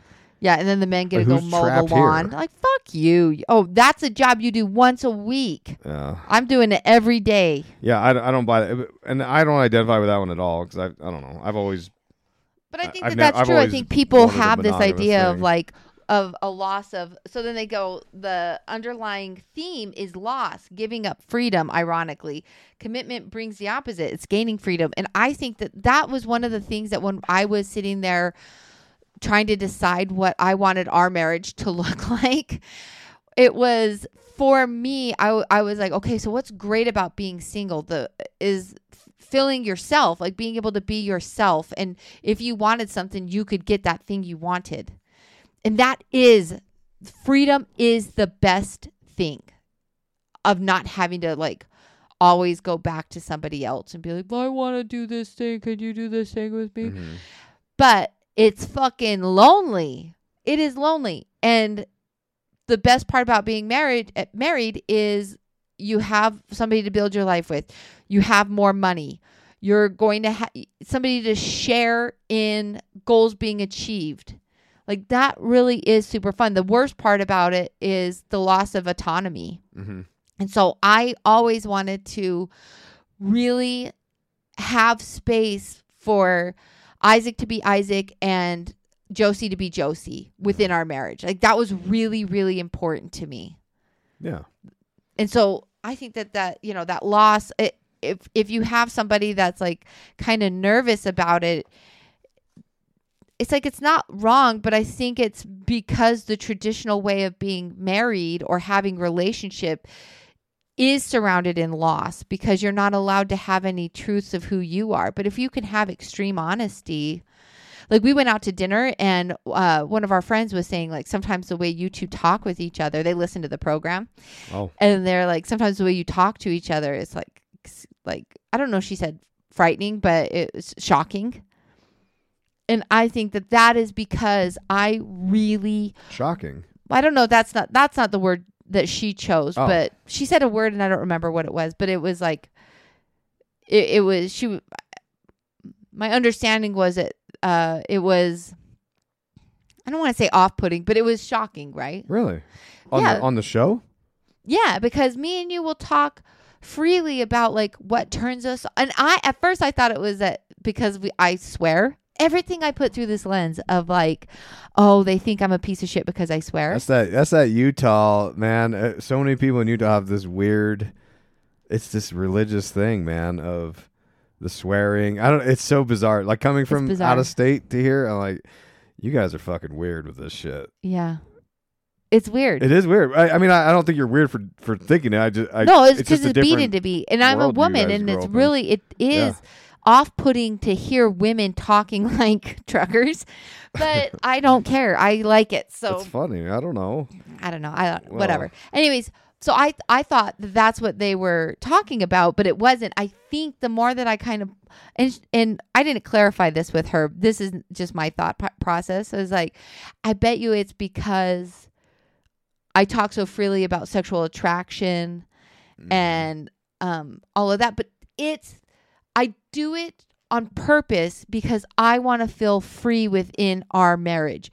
Yeah. I want to build a life together where it's one wholly separate person, Isaac, with another totally separate person, Josie, who is building this thing together. That's why, like, when you want to go to strip clubs and spend $700 or whatever the fuck you did that one. Oh, good. The number got lower. Your memories are getting fuzzy. Excellent. Yeah, $700. I think it was 600. Whatever it was, it's like I don't have to like own any of that. I'm like, oh, I'm glad that you had a nice time. I wouldn't want you to do it again. This is a perfect example because this is a sticking point. This is where all these areas sort of collide of communication and boundaries because this is something we've worked on. Yes. And the fact is, and this is what, what's her name? Mating in Captivity? Esther Perel. Esther Perel talks about in the book. The facts of the matter, no matter how much you want to put your head in the sand or don't think about it or don't want to think about it, the facts of the matter is you are two different individuals and you're both going to have sexual attractions to other people. Yeah. Like, period. Yeah. End of fucking story. Don't for 1 second buy into the idea that like, I only have eyes for you. Yeah. Like, that's totally not true. And we both communicate this with each other. We understand it and we're okay with it. Yeah. Now, that's not to say there's not areas where I get triggered. I do. And sometimes it's hard to predict. You know, if there's, it's like, I understand that I don't know, you might talk to your friends at the salon and be like, some guy who comes in and be like, oh my God, he's fucking hot or whatever, right? Right. I'm totally fine with that. Don't care. Do I necessarily want to hear that and know, like, if I'm there when you do it and I hear it, you got a 50-50 chance of how I take that. Uh-huh. It might fuck me up and because for whatever reason, my emotions, my hormones, personal insecurities, like maybe he's this tall guy. Yeah. I don't fucking know. But it's so interesting for me because I want to share it with you. And sometimes I can't hear it. I know, and it hits wrong. It's sometimes weird because I want to be sometimes like, it hits okay. I want you to see me for me. I want you to love me for me, you know? So it's like, oh my gosh, let's talk about these people that we find hot. And I'm like, no, bitch, we ain't doing that. I don't want to hear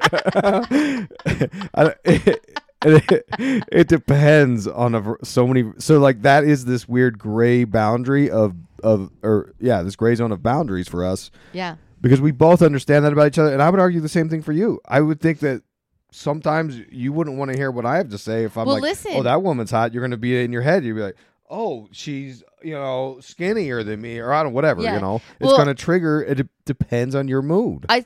I think that's a lot what happens with the pornography is why it's so off-putting to women. Yes. And I think that's why going to a strip club would also be off-putting to women. And to find out your spouse has spent a very large amount of money at a strip club, I promise you that my head goes to, I hope he didn't pay one of these women to fuck him. Like, you know what I mean? Yeah. Like that, my head goes there. Okay. I don't come from a stable household where cheating didn't happen. No, that was a huge part of my upbringing. Yeah. Of my father not getting stepping out on the family, on my mother. And I can see that, yeah. Right? So like when I hear, oh, we went to the strip club, we stayed there all night, and then I spent $900 or what did you spend? I don't remember. It doesn't fucking matter. 600, I thought.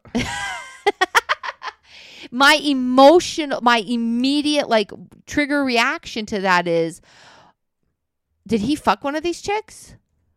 You know? Yeah. Because that's what it triggers in me. Sure. I get that. But it's like, okay, do I lean into that and be like, what the fuck is wrong with you? Why would you spend that much money and why would you do that to us? Or do I start licking wounds inside of myself and be like, okay, I'm going to be quiet here for a second. And I'm going to remember who the person is that I married. Mm-hmm. And I'm going to find a place to be happy for him that he had a really fun experiences with his friends. Mm-hmm. And he felt the freedom to spend money like that. It must have felt really fun in that moment to feel free. Yeah. Yeah. And I'm going to lean into that. That's good. I like that. Yes. And to be fair, in my defense, you could look at the credit card statement and see multiple purchases and not just one, $1,000 purchase or whatever. Sure. So sure, but whatever. I'm not gonna look at that because I trust you as a human being. I know, like you have you are a very monogamous person. Yes. You're a very lovely soul, and that wasn't typical behavior for me. That is not typical behavior. And I'm going to say, okay, he needed that thing. And I'm happy that he It was like a pack of wolves. It was like me and like 20 dudes roll up in the strip club. Like we own the joint. You never have that. You have never had that. And I'll probably never have it again. And I don't want that again because that was way too much money. But you got drunk and you got a little flagrant. And I think that is a really, every once in a while you need that. But the truth is that if you did that a lot, that would be a huge fucking problem. Right, and that was a boundary we had to explore when I came back, because we're very honest with each other. And I was like, I spent a lot of money. I hope hope you're sitting down. Yeah. And we had a conversation about it, and you took it as well as I could ever ask for a wife to take that. I wasn't super excited about it. but I now understand the boundary without you shaming me. Yeah, I now understand it's like, okay, that wasn't cool. And like, I agree with it because it was like, that did get out of hand. Yeah. But again, there's no shame involved in that. Like, I love that you had that experience. Like, again, the ceremony that we had in our, at our church for our marriage, it was, I will love you like me. Mm. And I know that one of the big things about who you are was when you were a kid, when we were kids, you loved hanging out with men. Mm-hmm. It is one of your favorite fucking things. You enjoy the military, really scratched that itch for you. And when before you were in the military, you really had a group of boys that you grew up with that you were very, very close to. Yeah. It is important to you. And so knowing that about you and knowing how monogamous you are, those are the things that make me feel comfortable with you around other women. You put a lot of thought into this. Yeah, because bitch, guess what? That fucking triggered. You think you're gonna spend that kind of money, and I'm not gonna be and coming from a dysfunctional household of like, you don't think that's gonna fucking hit? Yeah. You know what I mean? It does. But I decided to, okay, I'm gonna really put my shit into. I'm really gonna work this.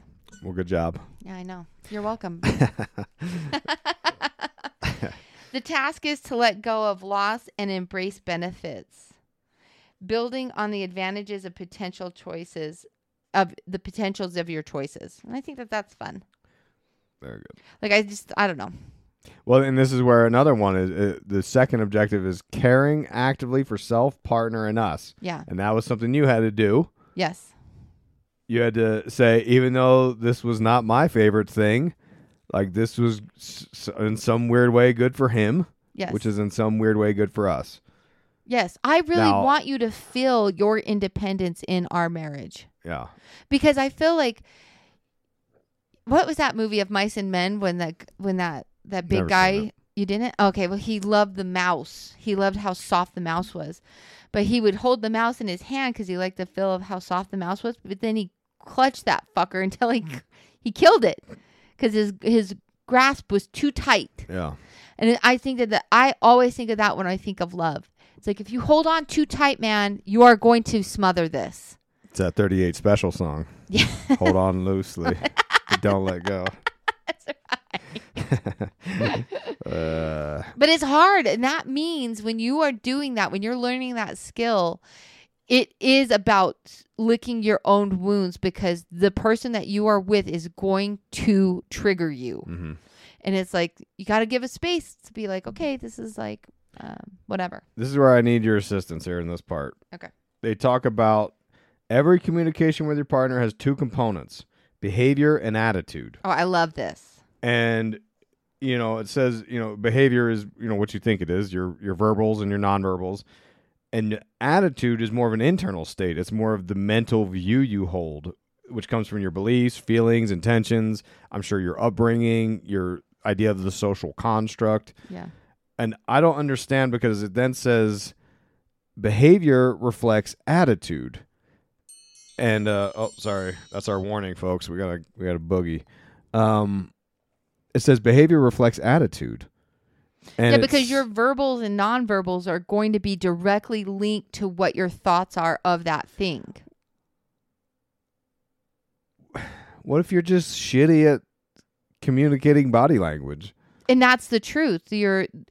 But the problem is that you cannot do well, but you are not in this relationship alone. Like, you have to master your verbals and nonverbals. Because I could sit there and be listening to you and I'll roll my eyes if I don't agree with you, and that fucking upsets you. Yeah. So my behavior isn't good or isn't. The behavior is a reflection of your, what did I say it was? Attitude? Of my mental view. My behavior is a direct. It's almost like when you have people forget that, like, our behavior is think of it like a play. Like, we will put a play on for our spouse. If we're mad, I'm going to show you I'm mad. And I'm doing that showmanship, that I'm putting a play on of my emotions so that I will manipulate your behavior to not do the thing again to scare me. Okay, yeah. So I'm going to slam the door, or I'm going to yell at you, or I'm going to ignore you and not talk to you for a week. But that is all a play of my emotions. And what people have to understand is that it is a tool that you are using to try to manipulate the person that you are in relationship with. And that's where I get confused, because it says your communication behavior in exchange with your partner reflects one of two basic attitudes you hold towards yourself. I care about me, or I don't care about me. I don't really understand how, if I'm mad at you, I don't know, you did something that I'm mad about and I'm slamming stuff around. Well, my behavior, my verbal and nonverbal actions of slamming stuff around is stemming from my underlying attitude, which is a mental view I hold that I'm like, oh, I don't like that she did that because of whatever, fill in the blank. Mm-hmm. How's that a reflection of I don't care about me? When it's like, it has nothing to do with that. That's where I get a little confused. I think sometimes people have the assumption of if you are going to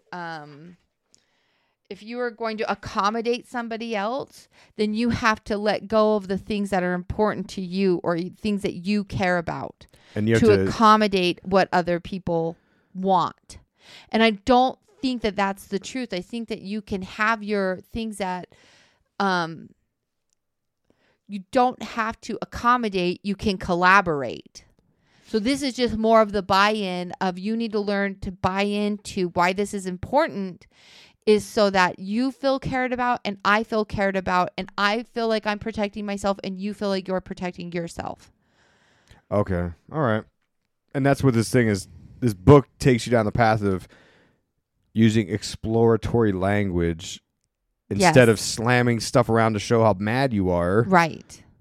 You engage the other person and try to understand why they did what they did, or whatever. What they wanted, what they needed. Okay. And then still and that shows you care about the other person, and you care about us, which is what these arrows are talking about. Right. Okay. Yeah, it says here, in a collaborative relationship, the gold standard is to live with both your own and your partner's arrows up, meaning you care about us. You care about this new third thing in the room when you get married. Yes. Like, you care about yourself. But you notice that partner, it's not a singular arrow. Yeah. you still have to be independent of each other. You still have to look at each other as an independent source within that relationship. The relationship is the box outside and the arrows inside are the two people. You both have to be pointing the same direction. I have to care about you and protect you, and you have to care about me and protect me. Right. And sometimes that protection is from myself. Sometimes I have to protect you from my behavior.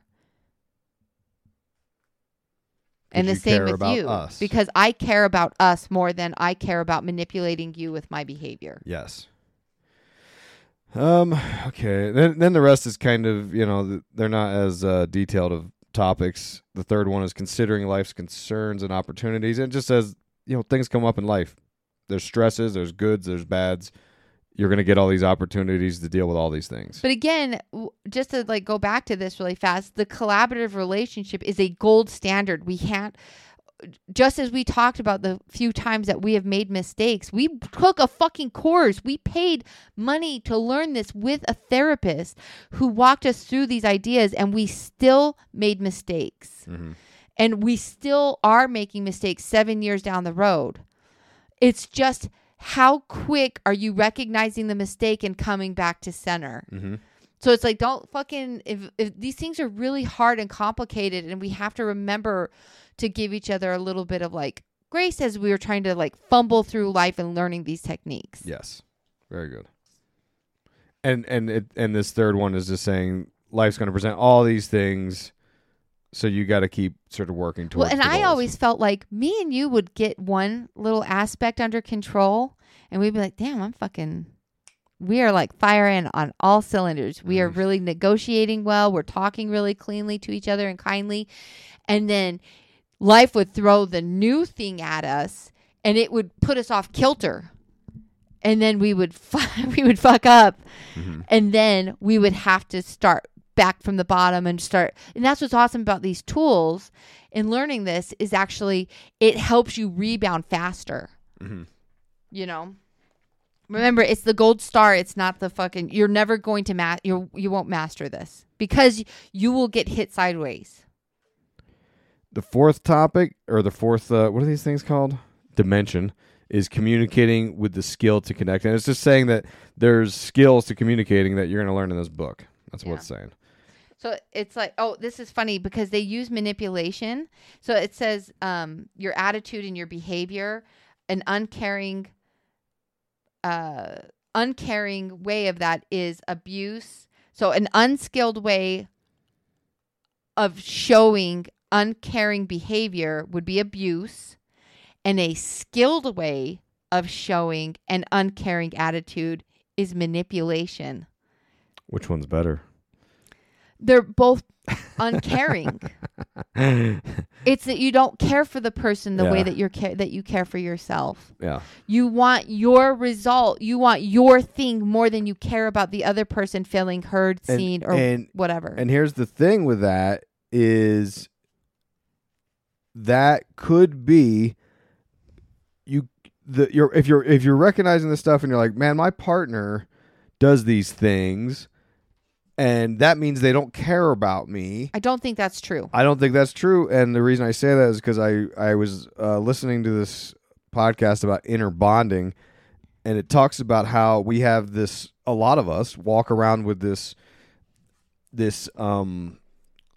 we have this child version of ourselves that we're constantly trying to protect. Yeah. And I think that is probably more likely what's going on.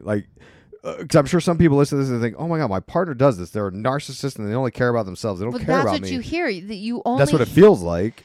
But what could be really happening is your partner does love you, but they don't know how to love you because they're so busy tending to this inner child of theirs that's got so traumatized. Yeah. They got to work on that. And that's why when we went to marriage counseling, it started out with marriage counseling, and the result was you guys need to see individual counselors. I was like, what the heck? I got to have 2 damn therapists? Yeah. And you do, because you got to heal the inner child so that you can learn how to care for the other person. Yes. It's not like I didn't love you.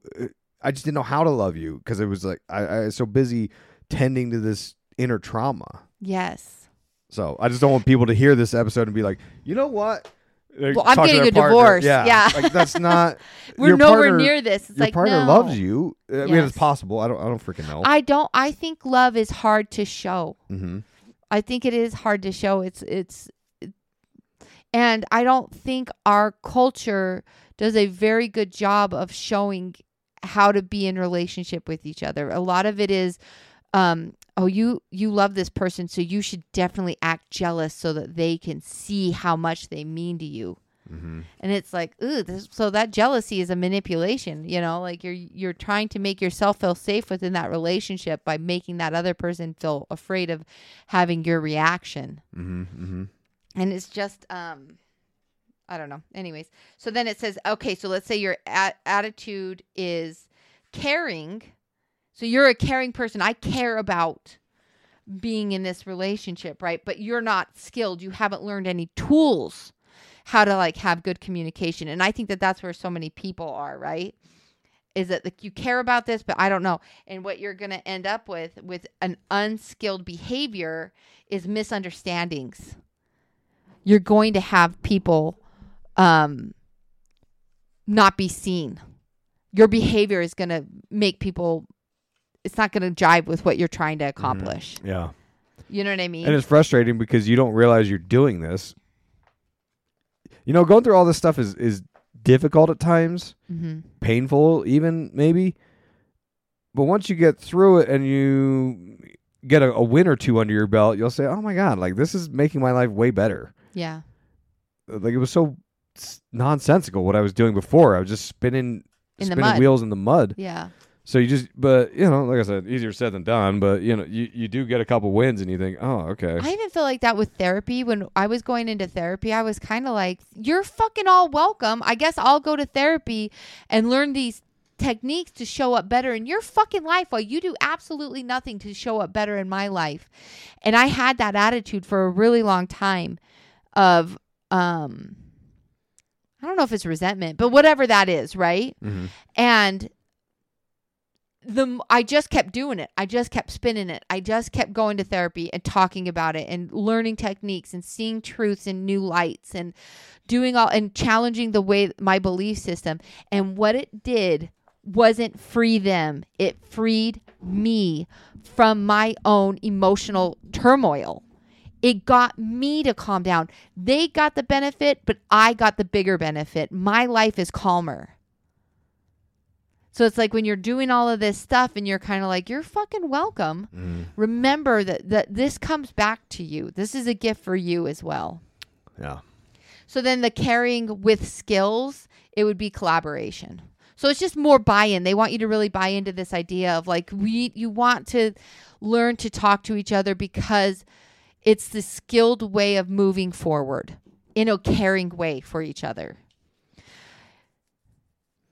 The fifth dimension is cooperating to resolve issues. I feel like they're just adding things for no reason. I mean, it's just saying the same thing we've been talking about. It's cooperating in the sense that you care about us, so you're going to take the steps to try to work through issues.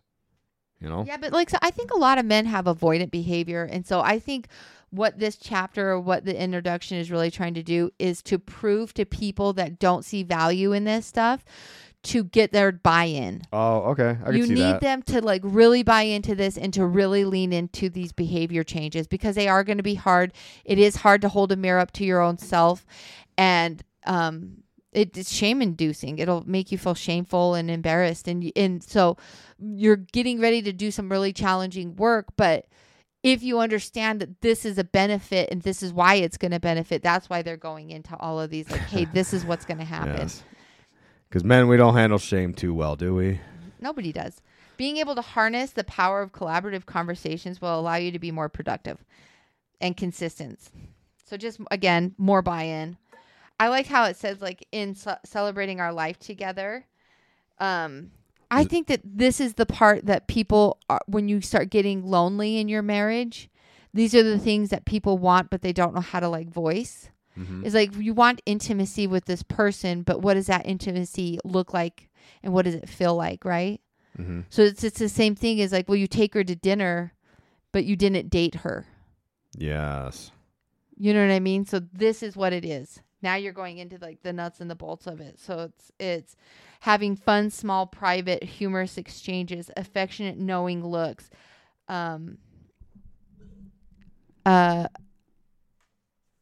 appreciative comments, I think it's like regular, occasional, small rituals, having coffee together, taking short walks. It's this constant of like having the struggles of life and then rejoining each other and leaning back onto each other. Right. Looking forward to each other at the end of each day, right? That's always something we try to enjoy here. Yeah. Speaking words of endearment to each other that express your special love. So like I think a lot of people in like my girlfriends and stuff, they had a hard time with porn because they would think that the thing that made this relationship separate from or different and special from other relationships is sex. Sex with my spouse is what makes my relationship different than my friendship with other men. Women think of it this way? Is that what you're saying? Yeah, that's what my girlfriend said to me. Her husband had an affair, and she really struggled with calibrating this new existence, right? Yeah. And her idea was, I felt more hurt by this because sex is the thing that made my relationship different than other friendships from people. And so it felt extra deep. It cut a little deeper for her. Yeah. And I mean, that makes sense. I guess, but it isn't for me. So I think for me, the intimacy of our marriage, the thing that sets us apart is having goals together and achieving goals together is when I'm scared, sad, lonely, I get where you're going with this. Okay. whatever. Or even in the positives, like if I'm excited to say something positive is going on in my life, being excited to tell you about those things or lean on you when I need that extra support. Those are the things that create intimacy for me. Yes. That means more to me than just, I mean, not that sex isn't, that it is as well, but these are the little minutia things that like men, I don't think see. Yes. How that this is connected to intimacy. Gotcha. The little inside joke. And sex is I feel like sex is one of many ways of building intimacy in your relationship because you learn each other and what each other likes and dislikes, and that is the same exact thing for other areas of intimacy. And I think that men, I know what you like to eat when we go to restaurants versus what you don't like. I mean, and I think men focus so hard on just the sex that they forget the other parts. Yes, Maybe? exactly. That is exactly. Okay. You guys, you fill your cup of intimacy up with your sexual, almost solely with that. I think you want the other things, but you don't know how to voice them. So it's not to say that men aren't lonely in relationship. It's that you don't know how to recognize it and speak it. Mm-hmm. Right. And I think that that's the same for women, too. And this is that. I mean, I know people don't believe it, and that toxic masculinity idea that as men, if you're a man who just kind of goes with the program and doesn't think about these things, that there's a whole joke about drinking garage beers. These guys are lonely. They're in their garage drinking beers by themselves, listening to Creed. You know what I mean? Like it's a joke, but it's facts. You know what I mean? Yes. And it's like, that's sad. Yes. Like, why are we... But like, I don't know. That's what it's like being a man, is thinking that this is normal behavior or this is what marriage looks like. Yeah. But I want to be like, if you look at the rate of divorce, the ideas around marriage are not working. Right. A normal marriage isn't something you want. No. You have to start thinking outside of the box. You got to start working. You got to start looking at this shit in a unique perspective, because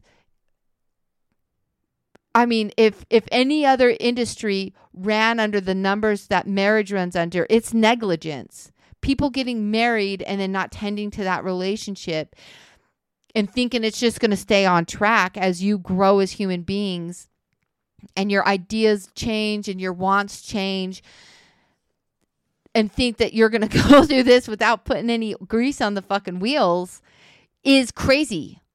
This is crazyville. It is negligent. So you have to, like, you really got, I think that this is what was really driving me is that you are kind of a very, you are way more isolated than I am. You can really get into your head, and just sitting next to me and not talking to me feels like connection to you. Mm-hmm. And as I've gotten older, that feels like connection to me also. Mm-hmm. But when I was young, that was lonely. Yeah.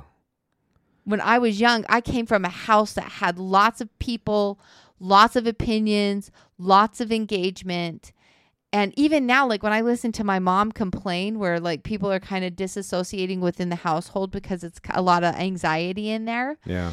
My mom will complain about it and be like, well, everybody's on their phone. And so she feels what? Lonely. Yeah. I want to talk to somebody. I'm lonely. And she has a hard time being with herself. You never notice it. Even if in the car, she gets on the fucking phone.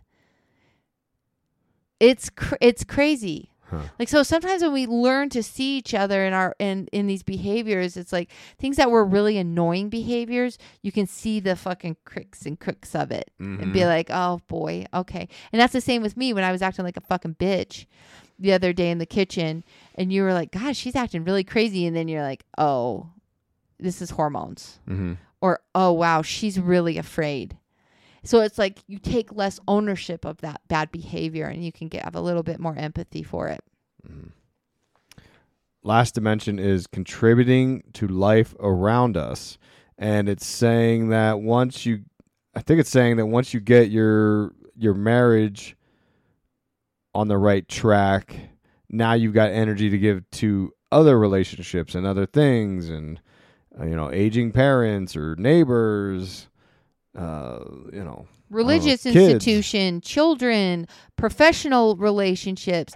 I'm telling you, having these buy-ins and learning these skills will absolutely transfer into your relationship with your children, will transfer into your relationships at your work, will transfer into your relationship with your parent. It just changes your life. And I think the same thing for therapy. When you start having somebody challenge your belief system, those are all the things that will move you towards growth instead of just like, again, spinning your wheels in the mud. Okay. Well, that's the introduction. So we will put an image or a link or at least the title in the description in the show notes. So if you want to join us and get your own books, you can get them. I think you can get them on Amazon usually. I'm not sure. I'll dig into it when I do the editing. And then next time we come back to this book, which might be next week, might be 2 weeks from now. Yeah. Depends on what happens in the world. We're going to talk Chapter 1, Choosing Communication Styles, because we're going to talk about the low road and the high road, and we're going to have more stories of our journey of me. And I hope I feel like that. I feel like what we were trying to do this whole episode was like get your buy-in to wanting to hear these podcasts. Yeah. So we're going to hear about style 1 talk, style 2 talk, how where I show up, where Josie shows up. I show up at spite talk. Oh, that's your favorite. Josie shows up at control talk. I sure do. And we still do it to this day. So that's fun. So yeah, subscribe to the show if you haven't already. Subscribe, leave a review, leave a 5-star review. We're still trying to get the 5-star review numbers up. And if you know anyone who, how do we do this? Because I don't want them sending it to their spouse to be like, you need to learn to communicate. Listen to this. What's the right? You know, it's funny when we started therapy. He was asking us why we were there, And I was like, we're here because Isaac doesn't know how to fucking talk. Mm-hmm. Like, that was my thought. It's like, can you fix him, please? Like, that's what it felt like. Oh, right. Yeah. So it's interesting. It's like, if you hear this podcast and you want to share it with somebody, maybe have a conversation before you send it and be like, hey, I really love you and I really want to Maybe a explore better this way together. is to say to your partner that you think needs this, say, oh my gosh, I've been listening to this podcast, Breaking Social Norms. You should like and subscribe. And they started talking about this book. It sounds really interesting. And maybe pick a gem or two and be like, listen to this. This Isaac dickhead spent $500 at the strip club. Oh. And I don't know. No, but here's the thing. You got I to think warm them right up. now- Maybe they'll check it out for that. I think everything is so tight financially that where we can find the little bits of help that can help navigate this stuff, like maybe you're not in a financial position to be able to go to a therapist and help really unpack a lot of this stuff. And so many people have so many feelings about self-help. And we do need somebody to critique our thinking styles. So it's not that I'm downplaying that, but sometimes we're not in a financial position to be able to do all of it at once, but we still need to move towards that direction. And this is a great start of it, where you can like start listening to things like this and listen to us and share them with other people and have conversations about it. Mm-hmm. Totally. Okay. All right. Well, proceed as you will. You're going to do that anyway. There's that spite talk. Yeah, there you go. A nice preview for the next time we come back to this. Okay. Anyways, thanks for listening, regardless. And until next time. We love you.